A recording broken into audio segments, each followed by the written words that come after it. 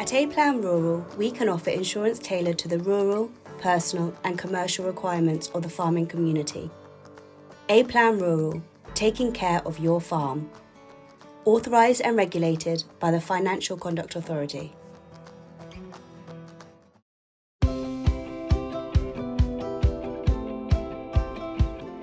Hello and welcome to this week's episode of Over the Farm Gate podcast, brought to you by Farmers Guardian.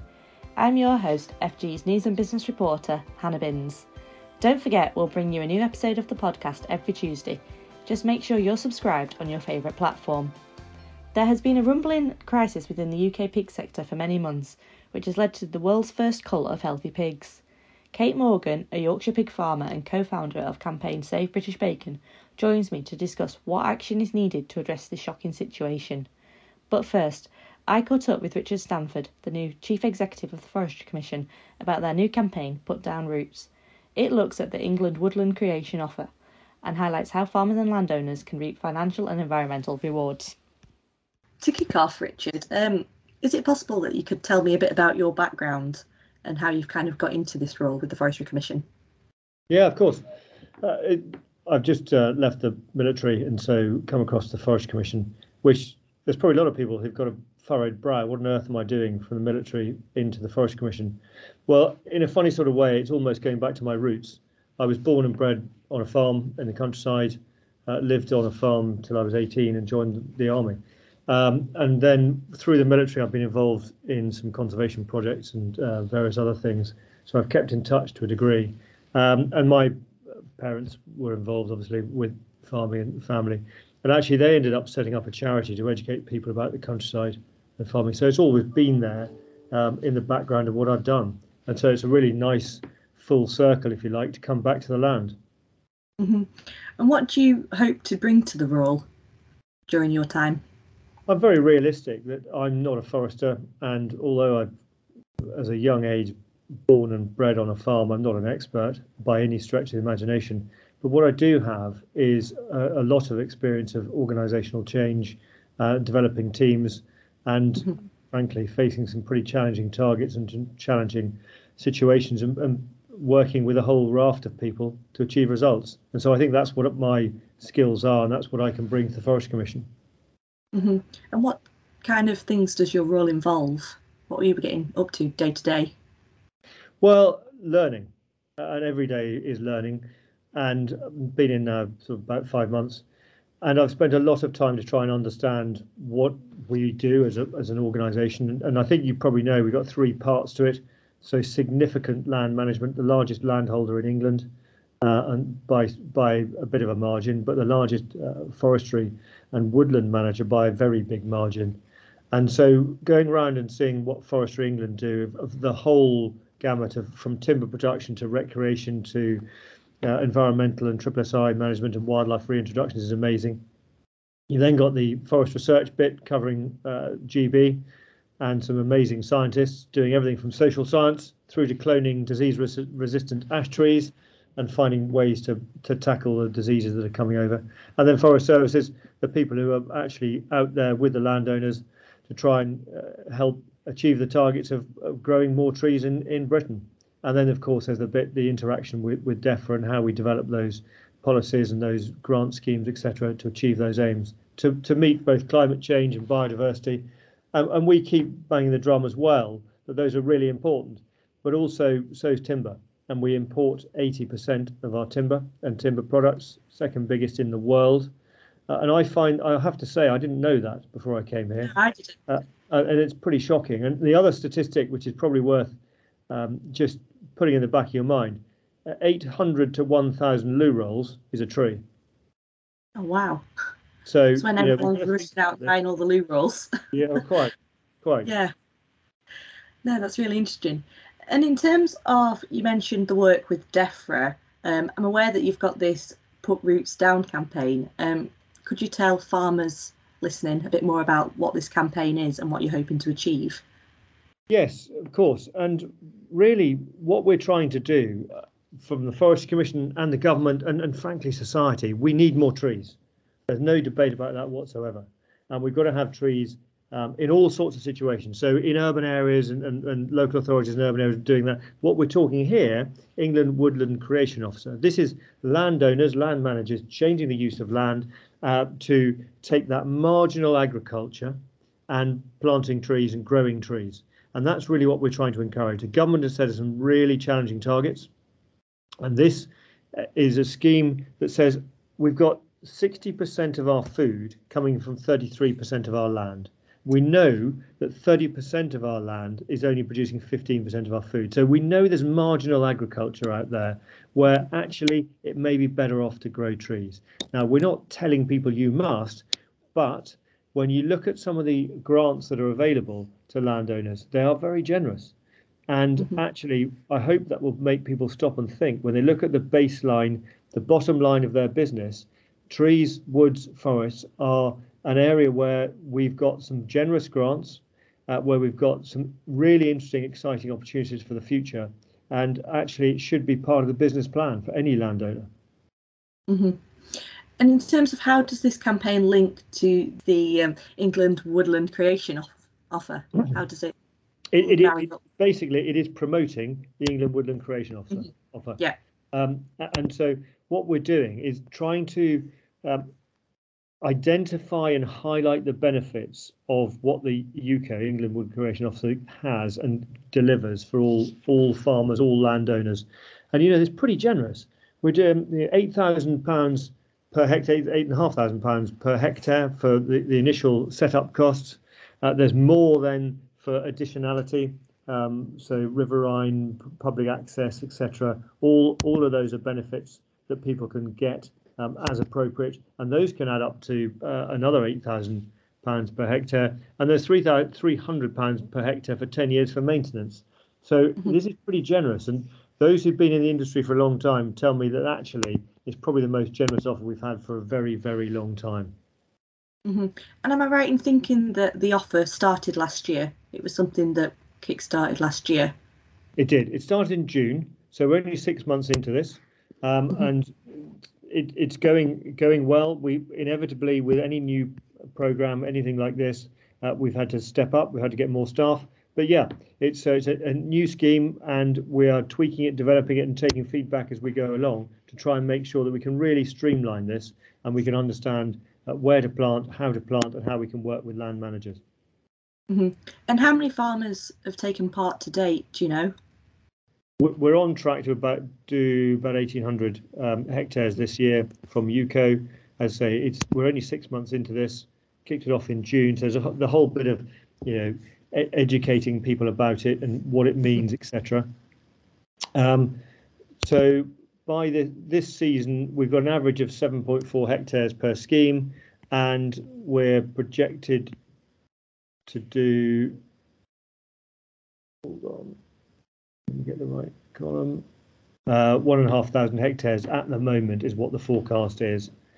Yeah. And then that comes to quite a lot of money. That's about £11 million when you add it all up.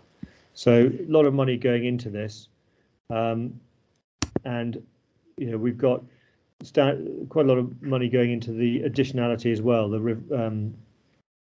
riverine, the access, the biodiversity places as well. Yeah. And who is eligible to sign up to the offer?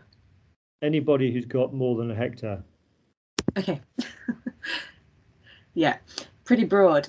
And in terms of adding to the scheme, are there any plans in the pipeline to, do anything for existing woodland maintenance? Because I'm obviously aware that this is to do with creation. So I wondered, for those farmers with trees on land. Yeah, it's a really good question. And actually, it's a focus of our effort is that while we're looking at the growing more trees and growing new ones, which is really important. But equally, we've got to look after and manage properly the woods that we've got. And only about 59% of the woods in England are managed. And there's a lot that can be done through this. And actually, we are looking at how that can be incorporated into the ELM schemes, how we can do woodland management. And by doing that, actually, the landowner can get money from the timber. They can also end up with a better biodiversity outcome. So at the moment, We're working through those management plans, and there's nothing in this particular package that's doing that, but there is coming over the horizon as part of ELM to say we ought to be asking landowners, land managers to look after their woods better. How can we incentivise that? And so that's something that's in development. We haven't got it there yet, and we intend to put that in as part of ELM. Fantastic. I know quite a few farmers will be happy to hear that. In terms of farmer feedback, you said, you're 6 months in, you're kind of collecting farmer feedback and how to improve the scheme. Have you found any issues from farmers in terms of why they aren't signing up? Well, I think I characterise this as it's behavioural change. This is a big step for anybody to make that decision to say, am I going to take that land out of production, whatever that production may be? And as I emphasise, we're talking about the marginal land, but we're going to take it out of production and plant trees. One of the issues that we know that is out there is being debated. I'm not sure whether it will change, but we're talking about a permanent land use change. And so, a crop of spruce, you might be lucky to get out of 60, 70 years. But if you're talking hardwood, that's hundreds of years. And so how does a farmer decide that actually I'm going to take the big step and take that field that was whatever it was, and we're going to plant trees? And that's generations. And so inevitably, we're not necessarily seeing everybody sign up really quickly. It's a long-term decision, and it's quite right that people do take some time to think about it. But I hope once they consider the amount of money involved, and frankly, the way that the subsidy scheme, the environmental land management schemes are going in the future, actually, for the marginal agriculture, it makes sense. Mm-hmm.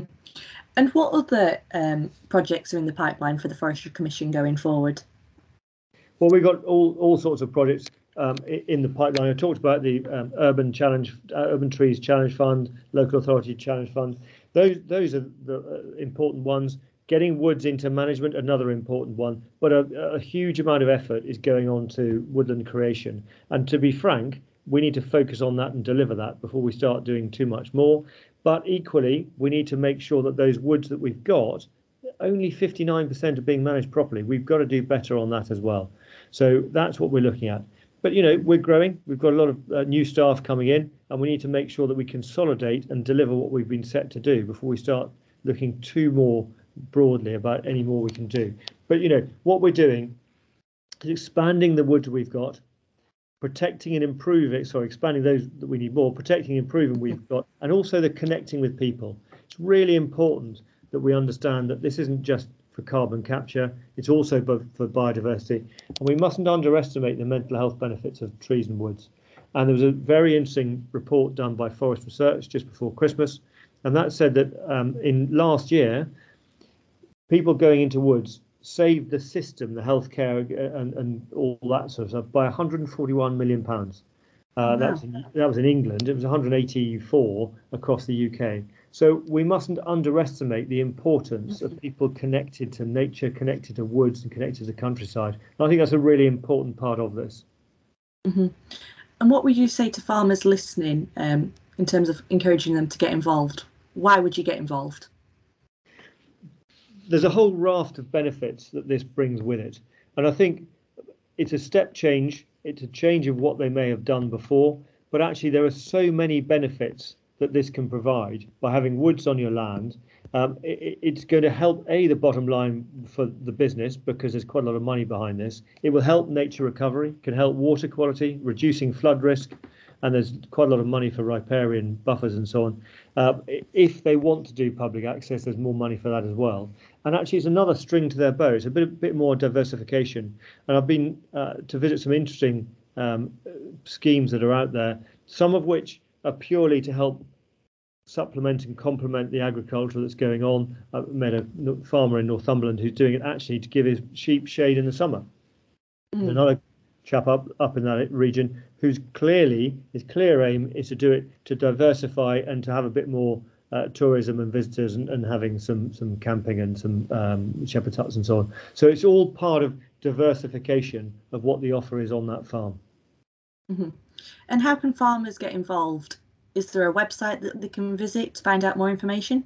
Absolutely. There's a website, and I'm sure Phoebe will send you the link to make sure you've got that.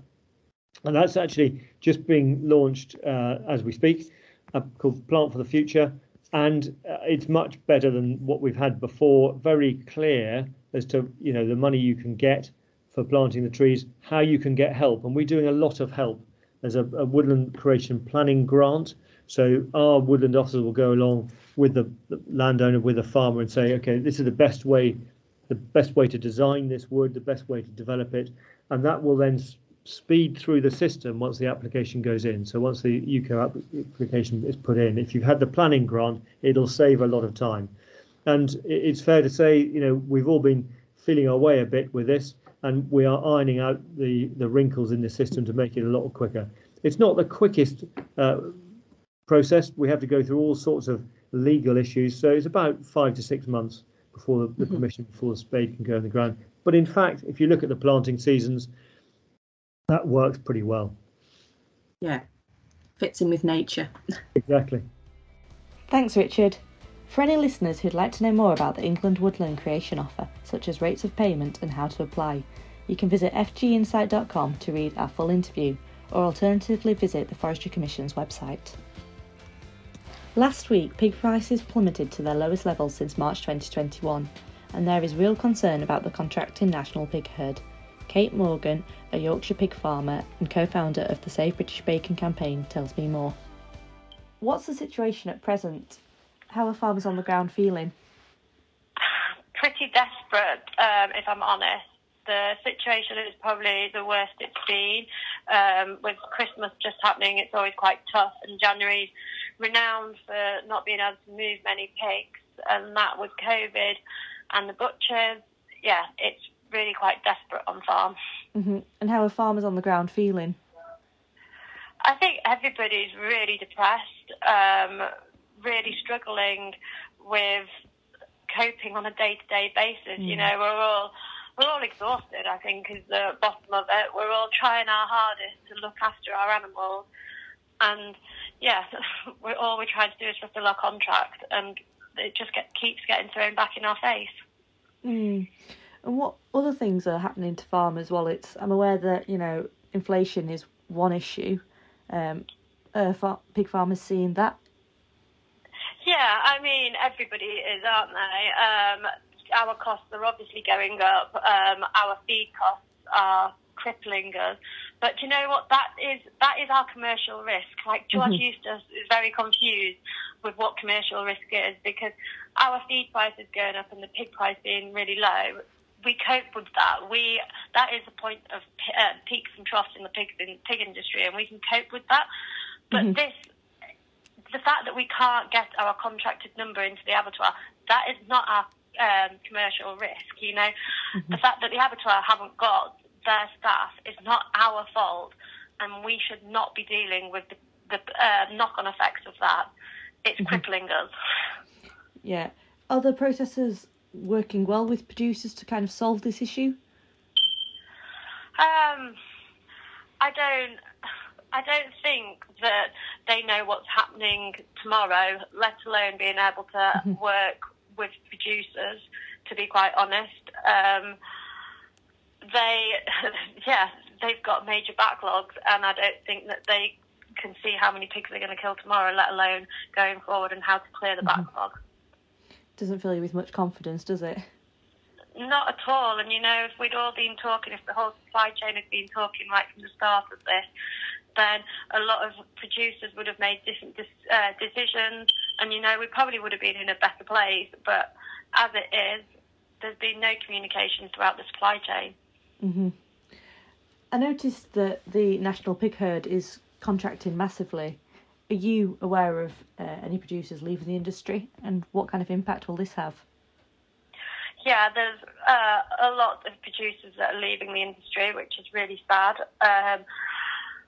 Whether this will have an impact, like a lack of pork on the market, I'm not entirely sure, because our average weight, now the industry's average weight is 95, nearly 96 kilos average carcass. Well, that used to be about 85. So that extra 10 kilos per pig more than makes up for the loss of sows on the market. So they can wipe each other out, I think. The fact that we do need less pigs on the ground, yet they're so much heavier, it kind of wipes out the benefit, if that doesn't sound really selfish. Yeah, no, completely. And you mentioned before how the government hasn't really responded to calls for help. What kind of response have you had?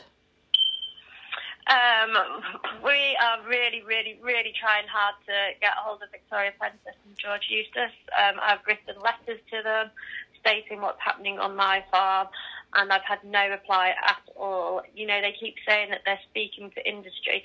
Well, they're not speaking to the industry at all. They're speaking to 2/3 of the supply chain, but they're not speaking to the people that are taking the brunt of this. They are not speaking to the farmers that are on the ground that are living through this hell. And that is what the NTA, the NFU are trying to get. They're trying to get them round the table with producers, with processors and with retailers, because unless we start talking, we're not going to get through this.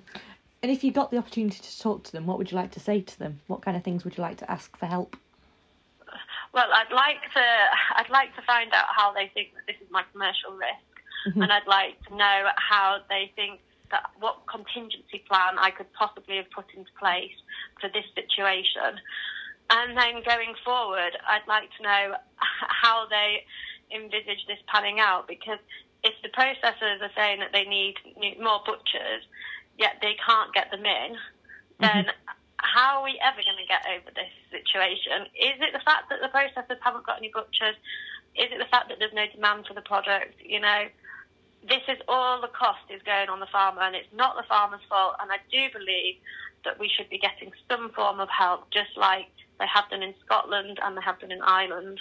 I'd forget about everything. The emotional side of this has just been draining, and I don't quite know how we're all still doing what we're doing, to be quite honest.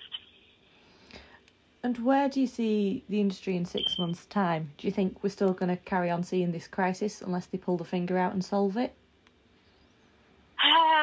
I really hope we're not still in this crisis, because I think there won't be any family farmers left if we're still in this crisis.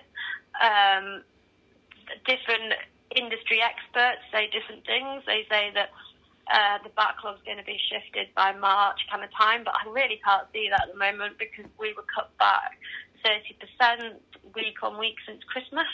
So, you know, how we're going to see the end of the backlog, I don't know. But let's hope that demand picks up. And, yeah, there is a bit of a shortage of pigs on the market. So hopefully in 6 months' time, I'd like to think that we are in a stronger position. Pig price has gone up, hopefully. And, yeah, well, if we're not, then who knows what's going to happen. Well, that's it for this week's podcast. We'll be back next week with more of the latest farming news and interviews. Stay safe, and we'll see you then.